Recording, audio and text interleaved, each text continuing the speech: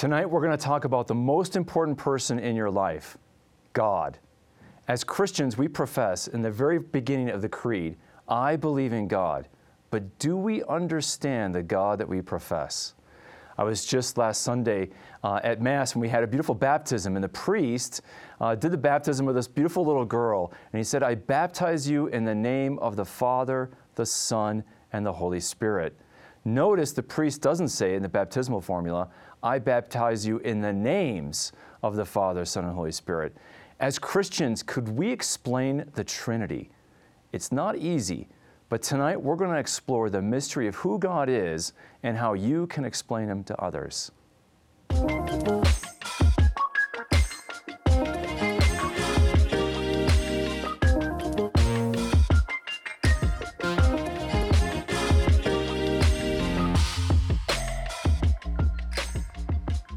Tonight we have a big topic, God. And to help me explain God is the author of the book that we published here at the Augustine Institute with Ignatius Press called What Every Catholic Should Know series, God by Dr. Elizabeth Klein. Dr. Klein is a professor of theology here at the Augustine Institute, teaching in our graduate school of theology. And she has written this book just a couple years ago on God. And the beautiful thing about it is she's a very pithy and yet practical author. And she's written this short, easy to read book on God. And I've been looking forward to having Dr. Klein on the show. She's just done a short course on our short course platform on God that anybody can take this short course, and we'll talk more about that in a little bit. And she's got a Bible study on God in our Lectio Bible Study series that we're going to be talking about a little bit. That's going to be coming out in the next month or so. Our Lectio study, God, the mystery of the Trinity in the Bible. So Dr. Klein, it's a joy to have you on the show. Thanks for having me on. It's going to be a delight. Well, you've written a lot about God, obviously. You've done the Bible study, the short course, and the book, and you studied theology. And I know that in your studies, you focused on your dissertation on St. Augustine. Mm-hmm. And of course, Augustine was very interested in the topic of God. It's true. Augustine was very interested in the topic of God and the topic of the Trinity. You know, Augustine, he wrote a lot of works on request. So a lot of the works we have of St. Augustine, you know, people wrote to him and said, people are, you know, complaining about Christianity in the Roman Empire, so he writes City of God. Or how do I teach people in my parish? So he writes, you know, on instructing beginners. But the Trinity, his work on the Trinity, he really saw that as his lifelong theological project. It's something he wrote because it's the most important thing that you can think about and write about. And actually really coming back to working on God and the Trinity brings me kind of back to my first love in theology.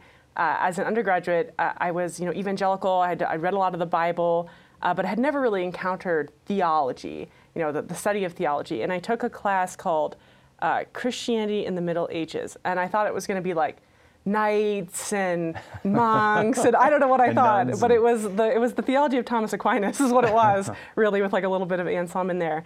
And it was the first time I encountered, you know, the doctrine of the Trinity, the doctrine of the Incarnation. And for me, having all that kind of Bible knowledge, it was all of a sudden like, you know, the neurons were firing and everything was becoming connected and synthetic. And so when I eventually became Catholic, it kind of surprised me that wasn't the case for everybody else. Like, it wasn't like the doctrine of the Trinity. It was like the headliner. that led them in. That led them in, or that was kind of the, I don't know, the most important thing that they thought about or had learned, because the Catechism says, you know, it's a central mystery of Christian faith and life. Right. And so coming back to kind of, you know, Bible study on the Trinity and writing on the Trinity, it really brings me back to kind of what got me into theology in the first place, and what kind of eventually brought me into the Catholic Church. So it's exciting for me. When you talk about Augustine writing his treatise on the Trinity, that's something that he spent years working on, right? That wasn't just he carved out a week or two or a month or two. You know, that was almost a lifelong project. I mean, that spanned a number of years. Absolutely, and it took him so long that in fact a couple of the chapters kind of like leaked out ahead of time and were copied and were circulating around, and he complained bitterly that he wasn't able to go back and revise that to be really exactly as he wanted, because now there are all these like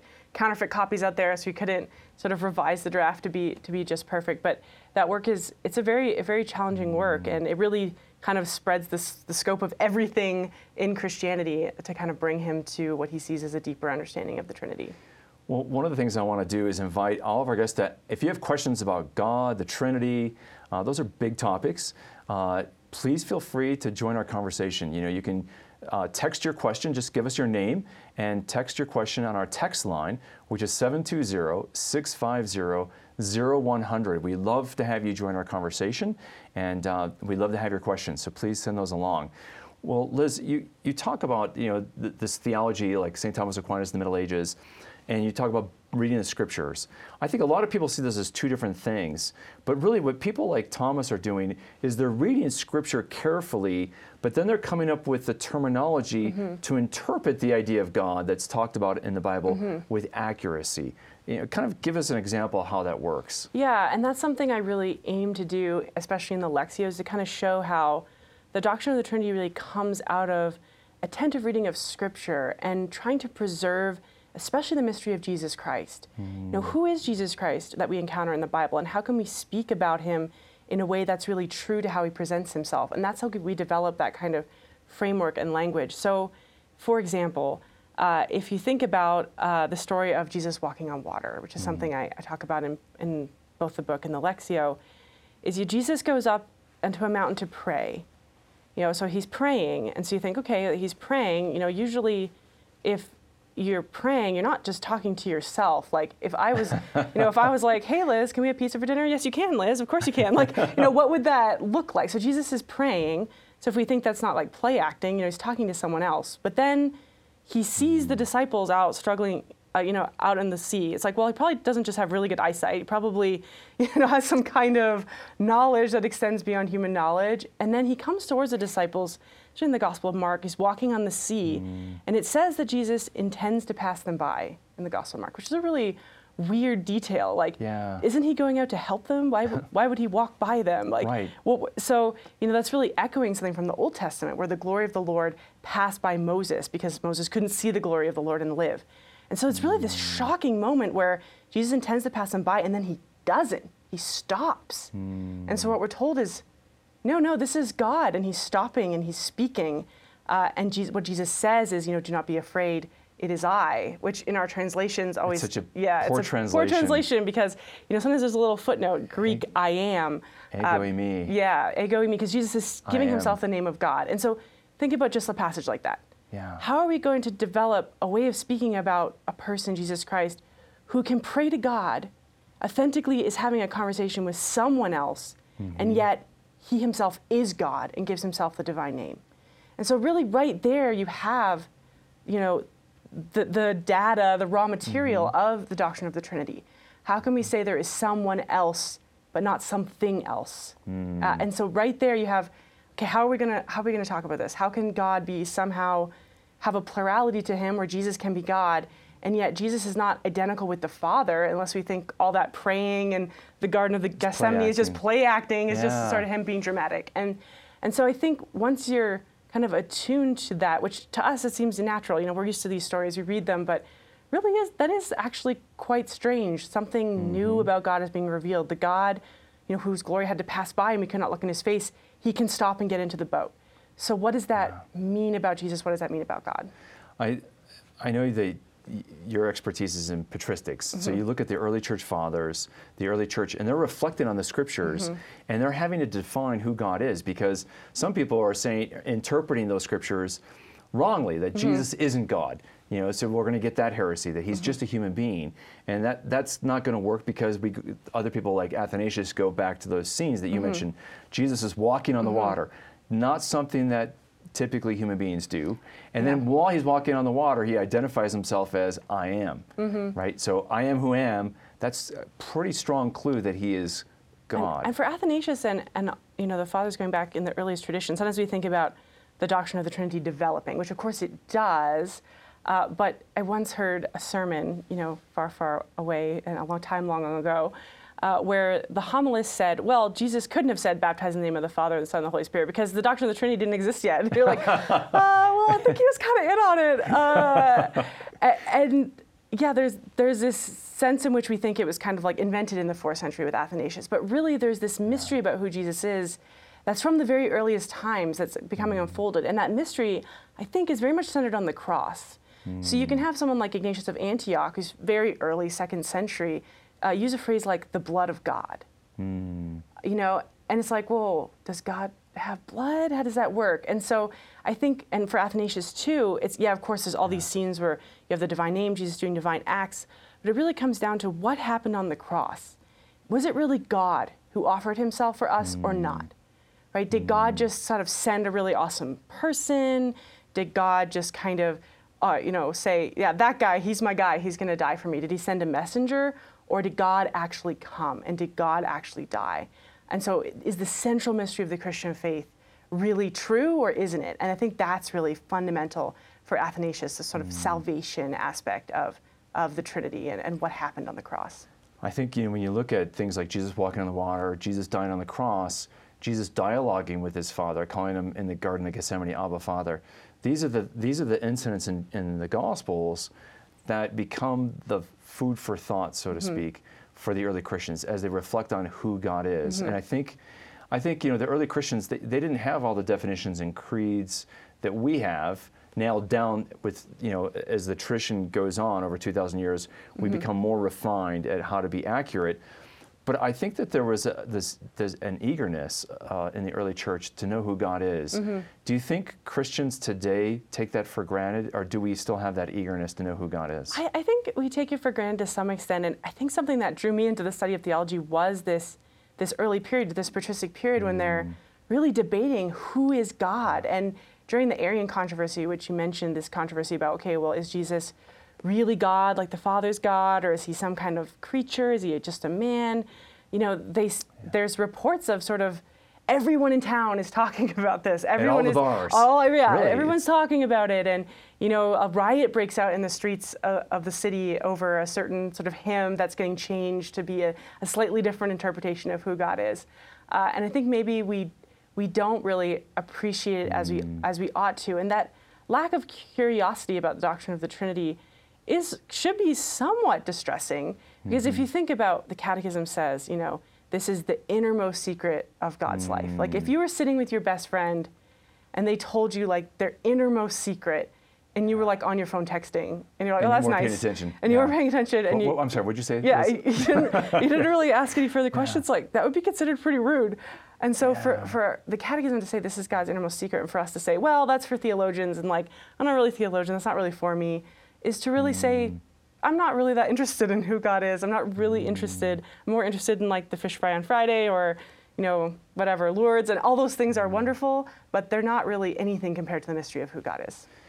Ryan asked the question, what is the Trinity? So how do we talk about the Trinity and yet God is one? So this seems to be a great tension, because as Christians we grew up, there's the Father, there's the Son, there's the Holy Spirit, and yet we say there's one God. We don't say them about God. Why is that? Yeah, so this is kind of like the classic question, and also what should shock us, right? Because in the Old Testament you have the Lord our God is one, yes, and then all of a sudden you have Paul in Corinthians saying, well, there's one God and there's one Lord Jesus Christ, and you're like, that's two ones. That's one too many ones. And so really, we do have this deepening of revelation of who God is in Jesus Christ. And I kind of alluded to it a little earlier when I was talking about the dynamic in the walking on the water story. How can we say there is only one God who's completely simple and all-powerful, and yet this new revelation in Jesus Christ is that God is not solitary. God is in himself a communion of persons. So this opens up a whole new understanding of what it is to say God is Father. God is Father not just in being sort of creator and caretaker of the earth, but God in his very being is communion. God is love. And saying God is love isn't just a way of saying like God is super duper loving, like love times a million. It's that God is that by which we love. When we love, we're experiencing God, because God is that in himself. And it sheds light on all kinds of other things like creation. Like we might think about, in the back of our mind somewhere, think, God was probably like lonely up there in eternity. He's not like doing a whole lot. So like he creates the earth and all the animals because he's got nothing better to do. And maybe he needs some company. Everyone needs a hobby. He needs some company. He's kind of lonely. But when you understand like, no, God is actually completely perfect, including a perfection of love. God doesn't need anything to keep him company. God is in his own company. That adds a whole new dimension to creation, because now what creation is an outward expression of that vivacity, that love that God is. And I think that really just cascades down to all kinds of things in our life when we're trying to think about who God is and who God is to us. one of the things that I think a lot of Christians know that, well, we're raised in the church, we hear about God, we might get some good catechesis, hear the catechism occasionally, hear scripture, but people are like, I don't even know where to start to think about God. And I love what the catechism says in paragraph 236, where it talks about, a person discloses himself in his actions, and the better we understand the person, the better we understand his actions. And so this analogy of how you get to know another person, right? So it's kind of overwhelming to think about God, right? But if I think about how I know somebody and get to know somebody, I watch what they do and I learn about them, but the more I understand who they are, the better I can interpret why they do what they do. And how does that work for theology? Yeah, that is an absolutely... Because theology is such an overwhelming term. It just sounds so... Yeah, this is a wonderful analogy. I love this analogy that Catechism uses. I use it all the time. This analogy of getting to know somebody and the mystery of getting to know somebody. So when we think about it on a human level, we're not nervous. Like if you're looking for someone to marry and you meet someone you're interested in, you're not like, oh, another person is such a mystery. I could never know you. I'm not even going to bother, right? Like you wouldn't do that, right? You would start little by little. You would maybe try to frequent the places they were at, try to see what they were doing, get to know them, and then start spending time alone with them. And that's really the same as with God, both on a kind of micro scale, just in your own personal life. Read the Bible, do a Bible study, listen to homilies, have that back and forth, but also kind of on the macro level of the church. So just what you're saying, the church observed the actions of God in Jesus Christ, as attested to in the scriptures, witnessed those acts, and then spent a lot of time contemplating them, and then from those things got to know more about who God is, and in the light of who God is in that traditional doctrine that we teach, then we can understand the actions of God better. And so there's that mutual relationship between what we call scripture and tradition, sort of what we have in the Bible, and then how we receive that in the life of the church, and then how that helps us read the Bible. And it's a very organic relationship, much like getting to know a person. Yeah, I like, and you've already used a couple of good examples of this idea of listening to Jesus' words when he says, I am, and then his deeds, he's walking on water, and so you look at what he says and what he does, and the more you take those in, the more you can understand why he does what he does. And and use the cross as an example. There's an event, there's a deed. Jesus dies on the cross, but the more you understand who he is, you understand why he allows himself, even though he's all powerful, to submit to death. Exactly, and it really does, the cross especially, is a deepening moment in understanding God, because there were really, really smart people like Plato and Aristotle who kind of by reason understood certain things about God. If there's such a thing called God, a first principle of the universe, what are these features of God? But those features didn't actually include being able to become man and die. And so that's actually a scandal to the philosophical notion of God, that God isn't bound by his own transcendence. God isn't bound by his own almightiness, that God can do whatever God wants. And so there is this wonderful harmony of faith and reason, of scripture and tradition in coming to know God. And that's something I kind of try to show in the book and both in the Lectio, that this really does come from the scriptures, but then, one definition of theology is faith-seeking understanding. And so that we have this faith, these are the words of God, and then how can we deepen our understanding? And that's true also of a human relationship, right? When you get married to someone, that's an act of faith, right? When you say yes, you can't buy a scientific instrument and scan them to make sure that they love you. You can't say oh yeah, you got 9 out of 10 on love, so we're good to go, right? It is an act of faith based on experience. And then once you have that faith, then you continue to grow in understanding, which then increases love. And that's just how it works in a marriage, and that's just how it works both in your own relationship with God and in the church's sort of tradition and its relationship with God in history. It's a beautiful way of, I think the more people reflect on getting to know God as knowing another person, I think that opens up a window to make it more, down to earth or realistic. It gives people a roadmap. Well, Stephanie asked a question that I think is a good one. Does prayer change God's mind? So this gets to, that's a good practical question. I love when people like Stephanie, when we start thinking about God and we start thinking about these things and wondering, that's to me is the beautiful curiosity that you mentioned earlier. Right. So, the simple answer is no, it doesn't change God's mind. God is, all-knowing, omnipotent, unchanging outside of time. But the even deeper mystery about God, so again, it's like we have this philosophical definition of God as being simple, unchanging, but from the Bible we know that God really does enter in human history and interact with us. So how do we understand that as being, again, not just play acting? Well, we understand that God's power actually frees and liberates people to act according to his will and to participate in his plan. So God is so powerful that he can actually include our prayers without changing his mind. And that is a sort of something that's difficult to wrestle with. Another aspect, of course, of this and why God would bother to do that is that we're actually built up through prayer. So Augustine has this great line. I love through he prayer. has a great homily on prayer. Yeah, but I was just thinking of a particular line that God is not, in prayer, God is not instructed, but we are constructed. So we're not really teaching God what to do. God is teaching us who we are. And that really is an actual dynamic process, even though God is unchanging. And so that's something we come to experience more and more through prayer, who God is and how he's teaching us about who he is through prayer. I love that. We're not instructing God, he's constructing us. And Augustine also talks in one of his homilies about prayer. He talks about how prayer is where we exercise our desire for God. And the idea of not praying is not exercising that desire. And for Augustine, desire is really important, and it's like a muscle that you have to exercise, right? Like you could be a couch potato, and you don't want to be a spiritual couch potato. You want to exercise that desire for God. Yeah, I feel like in Augustine's mind, it's like all of human history is sort of like the weight of sin pulling us down and grace trying to like buoy us up, you know, and so constantly, like you said, reaching up for that line, reaching up for God, stirring your heart up towards God. And that's what he said the purpose of writing his Confessions was to move the minds and heart of men towards God, including his own heart.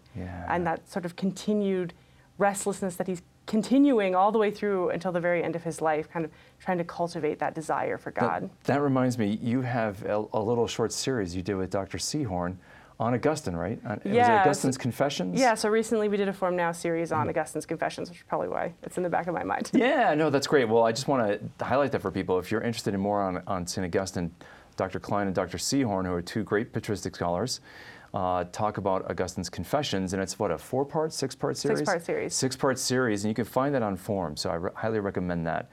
And I think this is one of the great treasures of Formed, is getting this kind of teaching out for people, because people are hungry to learn about God. Yeah, and the beautiful thing about the Confessions that we try to show in that series is that the Confessions is a story of Augustine's life, but really the main character is God. And the way that he thinks that happens is through prayer. And so the first line of the Confessions is a prayer. Great are you, O Lord, or greatly to be praised, from the Psalms. And so Augustine thinks that prayer, like you're saying, it really is kind of like a diet or like a regimen where you become sort of one with God's word. And that finally the end goal of prayer is praise of God, this sort of sheer exercise of desire and love for God. And he says, in heaven, we're not going to have petitions anymore. We're only going to have the prayer of praise. And so the more that we can cultivate that prayer of praise to God, that gratitude, the more we're having sort of a foretaste of the life of heaven. Well, praise, as you mentioned here, is a form of love, right? It's a response of love. And of course, in the Epistle of John, he says, God is love. So a lot of people misunderstand what that might mean. You want to just talk about that passage? Yeah, so this is a perfect segue, because Augustine really takes that as the starting point for understanding the Trinity. So in this great work on the Trinity, which I've been rereading recently for writing purposes, it's a very, very tough work, but very beautiful. In the first half, he kind of looks at the doctrine of the Trinity from the Bible. And he goes through the traditional doctrines and shows how they work and how the scriptures make sense. And he says, okay, this doctrine makes sense, great. But then how do we really know it? How can we, is this just all words? What in human experience allows us to know the Trinity? And he turns to this passage, God is love, and also to the great commandment, love of God and love of neighbor. He said, if God is love and we're able to love God and the neighbor, we must somehow already know God or experience God. So he has this wonderful analogy for understanding the doctrine of the Trinity, or sort of more than analogy, I guess, from love. So he says, as soon as you see love, you see the Trinity. Why? Because in love itself, there's already three. Because as soon as you say the word love, there's already a subject and an object. As soon as you say love, you have to love something. Like you can't just walk around saying, I love. Right? You have to say, I love pizza, or I love whatever. So he's there's a subject, I, and then there's the object that you're directing your love towards. Right, that you're loving, and then there's love itself. So he says there's the lover, that's the Father, the beloved, that's the Son, this is my beloved Son, and the love itself, the Holy Spirit. And so in that analogy, there really is only one thing, right? There really is only love. Nothing else is going on. But you have this three already. So he says right there, in the act of love, in the act of fulfilling the greatest commandment, we're getting an experience of the Trinity. And so we can have this confidence. We can know the Trinity. We can know something because we can already experience it. We're already experiencing God when we fulfill his greatest commandment. And he also likes to point out that the sign of the cross, right, is the whole faith in miniature, right? You have Christ's passion, you have the doctrine of the Trinity, the Father, the Son, and the Holy Spirit, and you have the dual commandment, right? The vertical and the horizontal. Love of neighbor. So it's all encapsulated in this act that we do day after day after day, that we're professing sort of the greatest moral code, the greatest mystery of the faith in the cross and the Trinity. It's so profoundly beautiful, and it all comes together, like you said. And that it just reminds me of, we have a beautiful video in our curriculum that we're designing for children called Word of Life, and we have a beautiful animation of teaching a child how to pray, how to make the sign of the cross, and then what that means, and it's so deep, and let's go back to that baptismal formula, since you used the sign of the cross, and it makes me think of that baptism I just saw last Sunday. Why can't the priest say, I baptize you in the names of the Father, the Son, and the Holy Spirit? How do we understand this idea of three and one, that God is one? Right. So, I mean, the traditional kind of formula is, as I mentioned earlier, there's three who's and only one what. So we say, what God, who the Father, the Son, and the Holy Spirit. And so when we think about how is God one, well, God is one in almost any way that you can think of. He's one in being or essence, right? We say the Son is consubstantial with the Father in the Creed. And what does that really mean? It means that whatever it is that makes God God, Jesus is that too. He's God in the same way, the same nature. So he's one in nature, being, essence. God is also one in act, right? It's not right to think about God doing three different jobs, sort of. Right? God is completely unified in action. And so in what way is he three then, if he's one in essence and action and all these things? He's three only in the inner relationships within the Godhead. And so that's why we say the Trinity really is, strictly speaking, a secret. It's his innermost mystery. Because from the outside, we wouldn't necessarily know that unless he told us. So it really is a disclosure of his inner self. So we say three only in those inner relationships, that the Father is not the Son is not the Holy Spirit, and in the way that they relate to one another is unique. It's so beautiful. I just want to recommend for everybody to a wonderful book that's very easy to read, and you can already get a sense. I was talking to somebody who works with our Mission Circle members, and she said, "Oh, Dr. Klein, our Mission Circle members love when Dr. Klein does one of the webinars," and I think it's because you're so good at not only having a good grasp of the theology, but being down to earth. And I love your practical examples, and so I recommend for people. The most important, the most exciting thing we can do in life is to know God and love God. And so knowing is the key to loving, because the more we love, the more we're going to want to know. And the more we know about God, the more we desire to love. And so, again, you can get this at Catholic.market. The Augustine Institute and Ignatius Press published this book, God, What Every Catholic Should Know, in our What Every Catholic Should Know series by Dr. Elizabeth Klein. And then we've got this Bible study that you have coming out.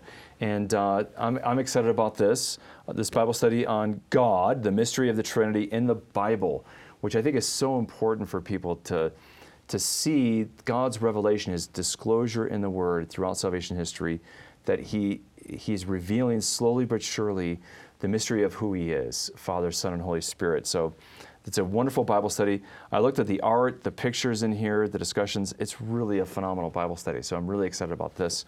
That's going to be released here in the next month, so people can get that. And then you have the short course on God. So people can God's all over the place, everywhere. Get an easy, without being graded. They could take your little short course on our short course platform. So I recommend that as well.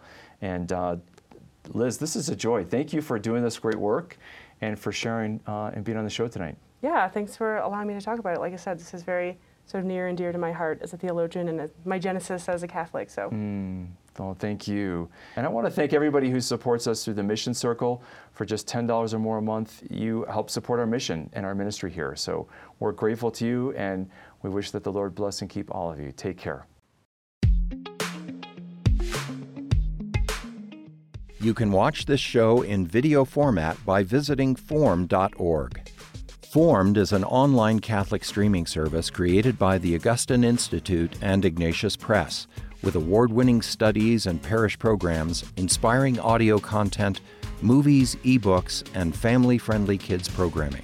To support the mission of the Augustine Institute, please visit missioncircle.org.